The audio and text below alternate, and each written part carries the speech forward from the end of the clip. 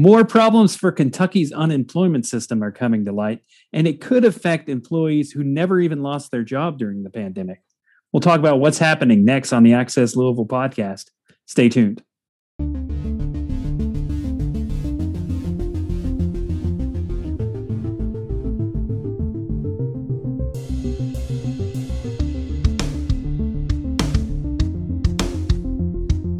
Thanks for joining us. My name is David Mann, and joining me today is Shay Van Hoy. Hey there. Sarah Shadburn. Hey. And Marty Finley. How's it going? Access Louisville is a weekly podcast from Louisville Business First. Each week we bring you the latest news and plenty of sharp opinions on what's happening in Louisville, Kentucky. And what's happening in Frankfort, Kentucky this week, because that's the big story this week was this.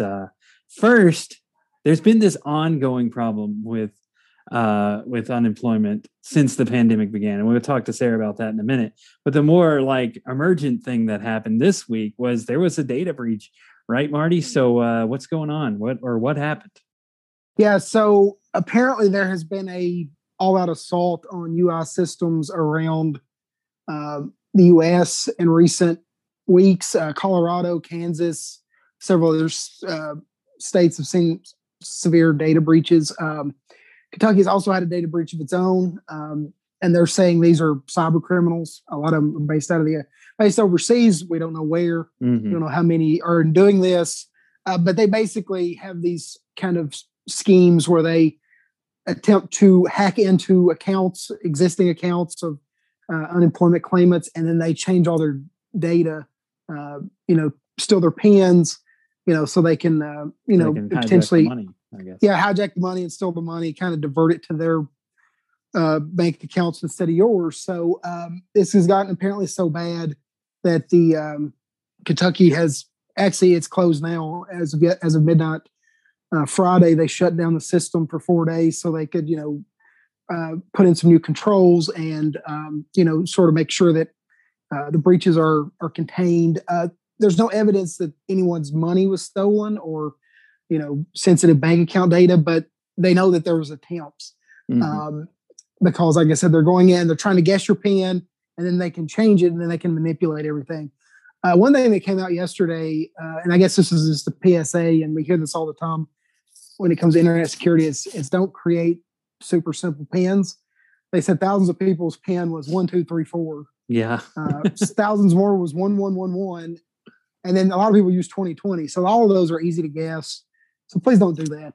Come up with something that's only you would know, some kind of number pattern. So that's my mini PSA for today. And that was also what they were saying yesterday is try to make your PIN as complicated as possible. Of course, now they're going to require an 8-digit PIN. So with that, you'll have to be a little bit more creative. Yeah. I guess you can do 1, 2, 3, 4, 5, 6, 7, 8, but please don't do that. 897654321. But I think they're assigning you a special PIN that they've come up with. So the system will remain up. The internal system, what's shut down is the public-facing system. So you won't be able to, request your benefits. You won't be able to file a claim until this goes back up. It's expected to go back up Tuesday morning, so it's going to be a temporary thing. But they said they have to do this, or people's money will get stolen. That's pretty much what the governor said yesterday. So. Pretty scary stuff. And for a system, it's already had plenty of challenges with, getting claims processed over the last year. So it's just another headache to keep on the pile, I guess, for people. Yeah, it's like one more thing. Did they say why 4 days was the idea? Is that just how long they think that? No, I guess maybe they've just talked internally.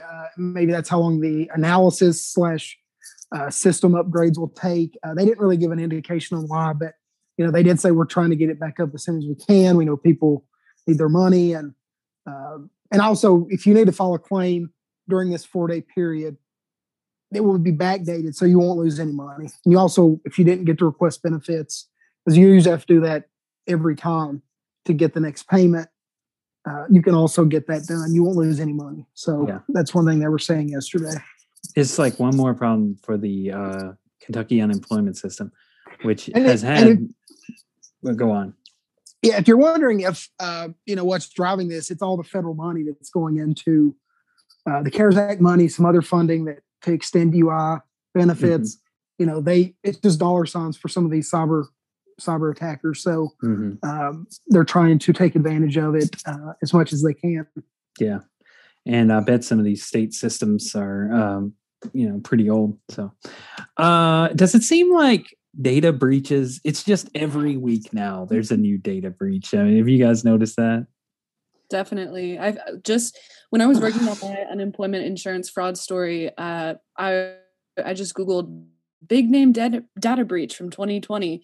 And because, you never want to single out just one when you're writing about it. And I found this website and it just had almost like every day of last year. It had multiple for every month. It was like, here's whose data was breached. Here, X many thousand people, their information was gone. And a lot of them too, they were saying an unknown amount of people's data. I know, yeah. And like those are just the ones we hear about. There's probably lots of little small ones we don't hear about.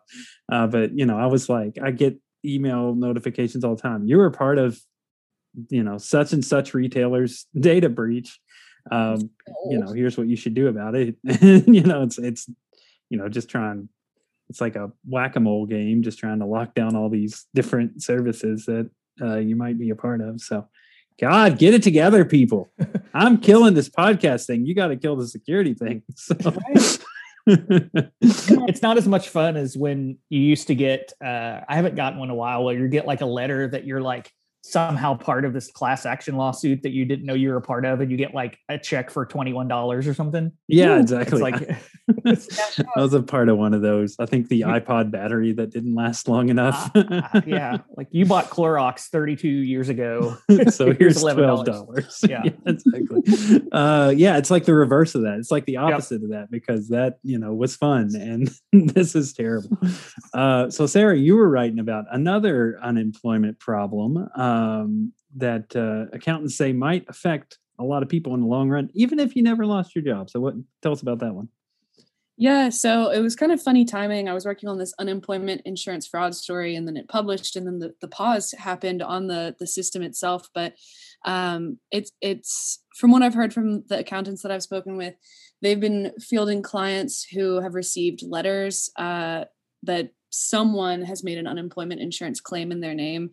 And of course, that's really concerning, because you can take the step that you need to, contact the unemployment insurance office first and foremost, of course, but you can still take that step and get the ball rolling on how to fix that. But meanwhile, the federal government has still recorded that you have drawn unemployment and you haven't. So one of my sources was saying it's not going to be a problem today if someone used your info, but it'll become a problem in like 2 years when the IRS is going back and matching everything up. And they're going to send you a balance due notification, which is just ominous. But it's weird. And it's impacting employers as well, because people are drawing against their unemployment pool. And so they have to pay into that. And and if they draw so much out of it, their rate goes up and they have to pay more into the pool. And especially after the last year that we've had with business disruption, you never know how much paying more into that might impact someone. Yeah. I can attest to this, because this happened to me a few months ago, where somebody tried to get unemployment insurance in my name. And fortunately, Business First is a small company, and the person who would have to approve that would be like, no, that guy still works here. He's not unemployed. So, but I could see in a big company, you don't know every employee. So a claim might get approved by by someone in your office, because that person just doesn't know if that, whoever, so-and-so still works there. So, I guess what's the recommendation if people do get caught up in this? Definitely talking to the Office of Unemployment Insurance is first and foremost what you need to do. The Kentucky Career Center has launched a new fraud form as well, which is supposed to make the whole thing easier. That's really the recommendation that I've heard. And I think also talking to an accountant, just to get a little bit of, if you have one, just to get a little bit of peace of mind, I think, because it seems like something that's maybe not as fast or easy to resolve, but if you can talk to someone about it, I think that can kind of help alleviate the stress there while the claim is being processed, Yeah. And in my case, I ended up just contacting, like you said, contacting the state. And I Googled it, and the feds have a whole website devoted to it because it's been such a big problem throughout the pandemic. So they had like a step-by-step guide to do. And the state was a little slow getting back to me. It took a couple of days. But they did get back to me and said, okay, we got it. And we, nobody's paying any claims in your name. I said, good. I've also heard another report. I can't remember who did it. It might've been WDRB, said that, if you legitimately lose your job, and then you go to file and someone has frauded in your name, then you can't get then they're like, no, we're already paying you benefits. We're not paying you more. So it's like even more, difficulties with this.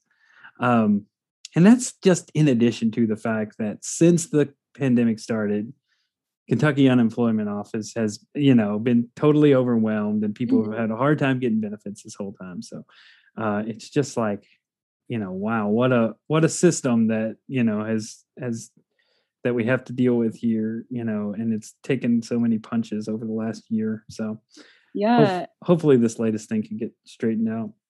And the one thing that one of the accountants I was talking to is saying is kind of some of this data that's getting breached is really old data too. And like the computer systems at the Office of Unemployment and maybe at the IRS too, that might be a reach, but they're outdated and they're old, and it's easy to break into older systems, especially I feel like with work from home too. Cyber attacks have been on the rise because everyone's doing everything online just about. And these systems are kind of old and they need, some money to be invested into them and to strengthen this infrastructure so that we don't have to continually deal with fraud like this. I mean, go on. Did I interrupt somebody? They should file for fraudulent unemployment to get money to upgrade the systems. Yeah, exactly. Get in on that fraud. I mean, go to any county office, and I'm sorry if there's county employees listening, but every county office I've ever been to kind of run down, kind of looks like it hadn't been updated since 1975. Like, I think that computer system has also not been updated in a long time too. So they're running on Windows 98. Yeah, exactly. And just, I don't know, it looks like there's cigarette smoke stains on the ceiling. Is like no one smoked in here in years. Why does it still still look like that? Because no one's updated it in years either. Post office too. Like every time I go in there, I'm like, boy, someone invested in the post office. No commercial space would look like this. Right. Anyway, moving on from that, I've got another topic for you today, which this just happened today. Today is April 9th in our world. I don't know when you're listening to it, but it's a Friday morning here, and we just got a story that the Courier Journal is selling its building downtown. Marty, I guess what's the sale about? You just finished writing up this story, right? Yeah, so they are listing their property. Have listed it today with a broker out of Syracuse, New York. I think this broker works with a lot of Gannett properties, but $17 million list price for the property. That's pretty big for any property downtown. But they've recently shut down their printing press. I think it shut down officially in early March, and they don't need as much space. And also, most of their staff, like a lot of other newsrooms, have been working remotely for the last year. So I think, like a lot of companies, they're reassessing their needs and their space needs. And that's a very big building. It's bigger than I realized. They said it was 660,000 square feet. I knew it was big. Yeah. Didn't realize it was that big. It's 8 stories. So, it does sound like they're looking at downsize, maybe modernize a little bit. That building is built in the 40s, 1947. But they did indicate they'd like to remain downtown, so we may see them buying or leasing something downtown. Of course, as we've talked about, there's plenty of office vacancy downtown. So yeah, true. I hope they end up in our building so we can give them dirty looks in the elevator and stuff. I think that'd be fun. So, but the story did note that any sale probably wouldn't close until early 2022. So it'll probably be a little while before we know who or what will be buying that, and if they have any plans for it. The broker mentioned in the CJ announcement that you could remove some of that space because there's not 660,000 square feet of usable space anymore. So, partially that building could be partially demolished or something to that effect. So obviously very big building downtown, very iconic location. So yeah, it was a bit of a surprise to me. Yep. So it's huge. I guess, what do you guys think could go there? Shay, you got any ideas? Topgolf. I think that would be awesome to have Topgolf downtown. And then there'd be no residents to complain about it. Yeah, that's true. Yeah, the Broadway McDonald's will be angry about the lights. So yeah, I don't know. I mean, it's a massive space. You almost wonder if it could get a totally different use, like if you gut it and turn it into condos, or like, since we just wrote about, the real need for residents downtown, just give it a whole new feel. Because I don't know if a single user who that would be that would swoop in, and unless it's something like, if Kindred just expanded its headquarters recently, so you got to you think that, and it's Kindred near Kindred, it's like right, and Kindred also leases some space to other companies, so they've you don't figure they need any more room right now. Yeah, it's just interesting in the last couple months that we've seen, now the CJ up for sale, and right across the street, the Brown Brothers Cadillac property, which takes up pretty much a whole block, is up for grabs as well. So there's just a lot of empty, or not empty, but a lot of available property and buildings at right around 5th and Broadway. Yeah. Yes. Sorry. Go ahead. Someone tweeted this morning that was like, "Oh, the building could become a new taco shop or a brewery." Like, yeah, it would be a huge brewery. Yeah, that'd be cool too. I've only ever been in the building once, but it had a real institutional feel to it. So what if it could become like a school or something, or I don't know, like a community center? I don't know. I was going to say I was going to make a similar point. The building, I haven't been all over it. I think I was with you one time. We went in there for a SPJ event, and it's just like small rooms, long hallways. Like, it's not like a real open space. Yeah. And like I said, I hadn't been all over. I've just been in there a couple times, kind of on the ground floor and stuff. But it's, you're right, it's very institutional. So I don't know what you do with that. Maybe you can open it up. I don't know how that works with load bearing walls and all that, but I'm sure someone does. What would be a fun project is to just get an architect on this show, and we could name buildings and say, this is what we want, and then what would that cost? And they can give us an estimate sometime. But what would this take? Yeah, exactly. How do we make the CJ building residential? So I wanted to have some fun with this a little bit. We've all worked in different newsrooms over the years, and newsrooms are kind of similar to government buildings. Like they kind of have that same, like, this is an old place kind of feel that I've ever worked at. So we'll start kind of go around the corner. How many newsrooms have you guys worked at, and what have been the nicest? So I've worked in like 6 newsrooms, and probably the nicest one has been Business First, because it's not some old building from the 70s. We lease our office space so we can move to nice modern spaces, every once in a while, and keep it up to date. Second nicest, the Courier-Journal the Kentucky Standard down in Bardstown had a pretty nice building. Had drywall and everything. So that's and it was right on me, kind of one of the main drags in Bardstown, and so it was real nice and pretty. But how about you, Shay? You've been around a few newsrooms, right? Yeah. Well, first I wanted to say that, I know there's I've seen the CJ obviously put out the story about their sale first. They broke the news, as you'd expect. And, there are a lot of people, who've worked there over the years who are, obviously sad about it. But I think this is just me personally, if I was an employee there, have friends that work there, I would be kind of looking forward to this, because this very thing happened at the Indianapolis Star. They had this, huge old building. They moved their press to a different place. And then they didn't need that much space, and they sold it. And it was, kind of institutional as well. It was definitely nicer than like a lot of small town newsrooms, but now they're at the top floor of Circle Center Mall, and they have this. I've seen pictures. It's this really nice space, and so I think the CJ staff could end up in a much nicer leased space than what they have now. You can get something modern. This is not the end of the world. Right. So. As for me, I've been in, let's see, like about the same as you, 5 newsrooms. My first newsroom in Kokomo, actually, the building just burned down a couple months ago, and I doubt they ever returned to that. It's downtown, and it was really pretty rough when I was there, but one of our reporters, Haley, worked there, and they had modernized it somewhat since I had left. But the last job that David and I had before this was at the News and Tribune, and they have a really nice office in New Albany now because they moved into a lease space and sold their building.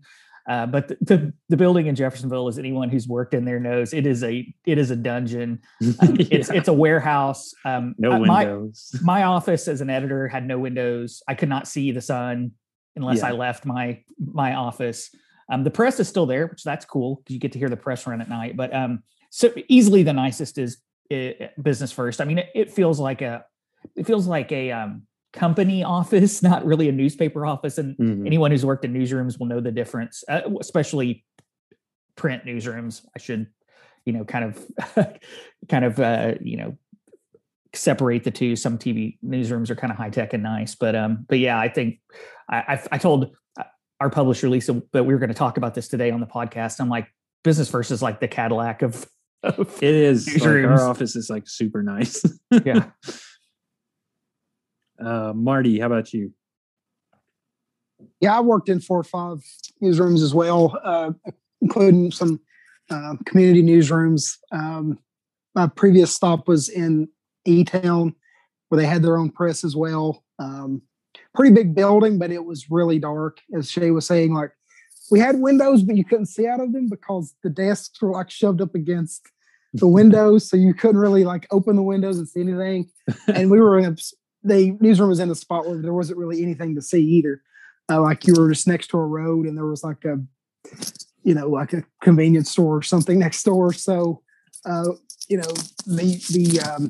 location wasn't that interesting either. So Business First, I think, would definitely be the top one, and the view is much better in downtown Louisville than it was in my other newsrooms. I'm also really impressed with our Charlotte headquarters. That was sort of like the ACBJ headquarters when we went there a few years ago. Yeah, and it really looks like stylish. They own the building. I'm not sure, but they do, I think. Yeah, so definitely the best newsroom, and like I said, the best view. I did work in a downtown, but it was a really small town in Eastern Kentucky, and I mean, it had some cool charm to it, but the building was really old, and just sort of fits into that category that you see with most community newsrooms. Kind of drab. Yeah. And really dark, like not a lot of windows. I think the editor's office there, the main editor's office, was extremely depressing. It was like, it really felt like a box. You were just sitting in a box. There was no windows. Everything looked like it was from the 50s and 60s. So it was just, definitely glad to be somewhere with a lot of natural light now when we get to go back to the office. Yeah. It's too bad that the editor wasn't a cat there. Sarah, you said you were in college and you got kicked out of your newsroom got kicked out of its building, right? Yeah, I mean, despite being a younger reporter, I've technically worked in 3 newsrooms. I've just only gotten paid for my Business First gig, obviously. But we had a really nice office when I was the editor-in-chief of my student paper, the Blue Banner. We had this basement bunker office in Carpen Hall, and like generations of Banner writers had worked in there, and we even had old light tables that we would write on. Yeah, it was really cool. My supervisor, our like newspaper staff supervisor, he had been a writer there when he was in school, and so that was like back in the 80s. So who even knows how far that room has history. But yeah, we my senior year of college, they were shifting things in the mass communication department, and so they booted us out of the Blue Banner office and moved us upstairs to the 3rd floor, which those stairs, going up them was tough, and the elevators were slow. But yeah, we had to move. Luckily, I didn't have to deal with that. But I also was an intern at WNC Magazine in downtown Asheville, and that was a really nice office. It was a little bit smaller because the crew was small, but the editor-in-chief's office was really beautiful, like hardwood floors, really nice big open windows. Like that was lovely. And she brought her dog to work every day, just about. That's awesome. An office dog, it's kind of hard for Business First to compete with that. Yeah, that's good. Well, at least we didn't all say the same office, so you've worked right. With an office dog. That's pretty cool. Yeah, I will say I forgot to mention this. Before I moved back to Louisville or the Louisville area, my office in Springdale, Arkansas. I lived in Fayetteville, worked in Springdale, was really unusual because it was a kind of a modern newsroom. It was, they owned the building and built it like in the 90s. This was in like 2005. And so it was one floor. It traditionally seems like, newspapers are like multi-floor operations because they'd have the press separated, but it, had a nice layout and nice break room. And like, it wasn't downtown either, which is unusual. It was kind of outside of town. So like there was some green space outside. I want to talk about this time, like my first newspaper office. It was in Carrollton, Kentucky, and we leased a bank vault.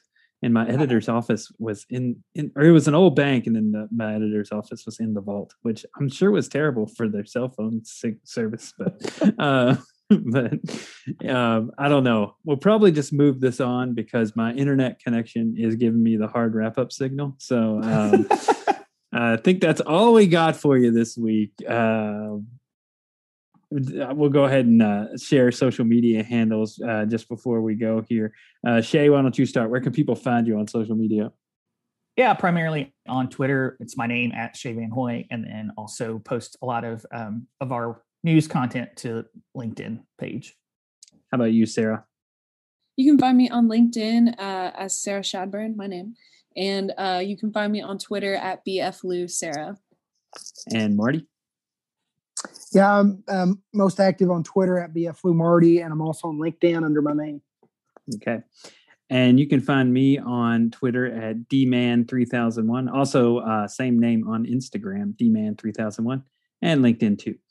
That's all we got for you. If you like what you hear, please consider subscribing to the Access Louisville podcast on popular services like Apple Podcast, Spotify, Google Podcast, Stitcher, and Radio Public. Thank you very much, Marty, Sarah, and Shay. And thank you guys for listening to us at home. And we'll see you next time. Bye. Bye. See y'all.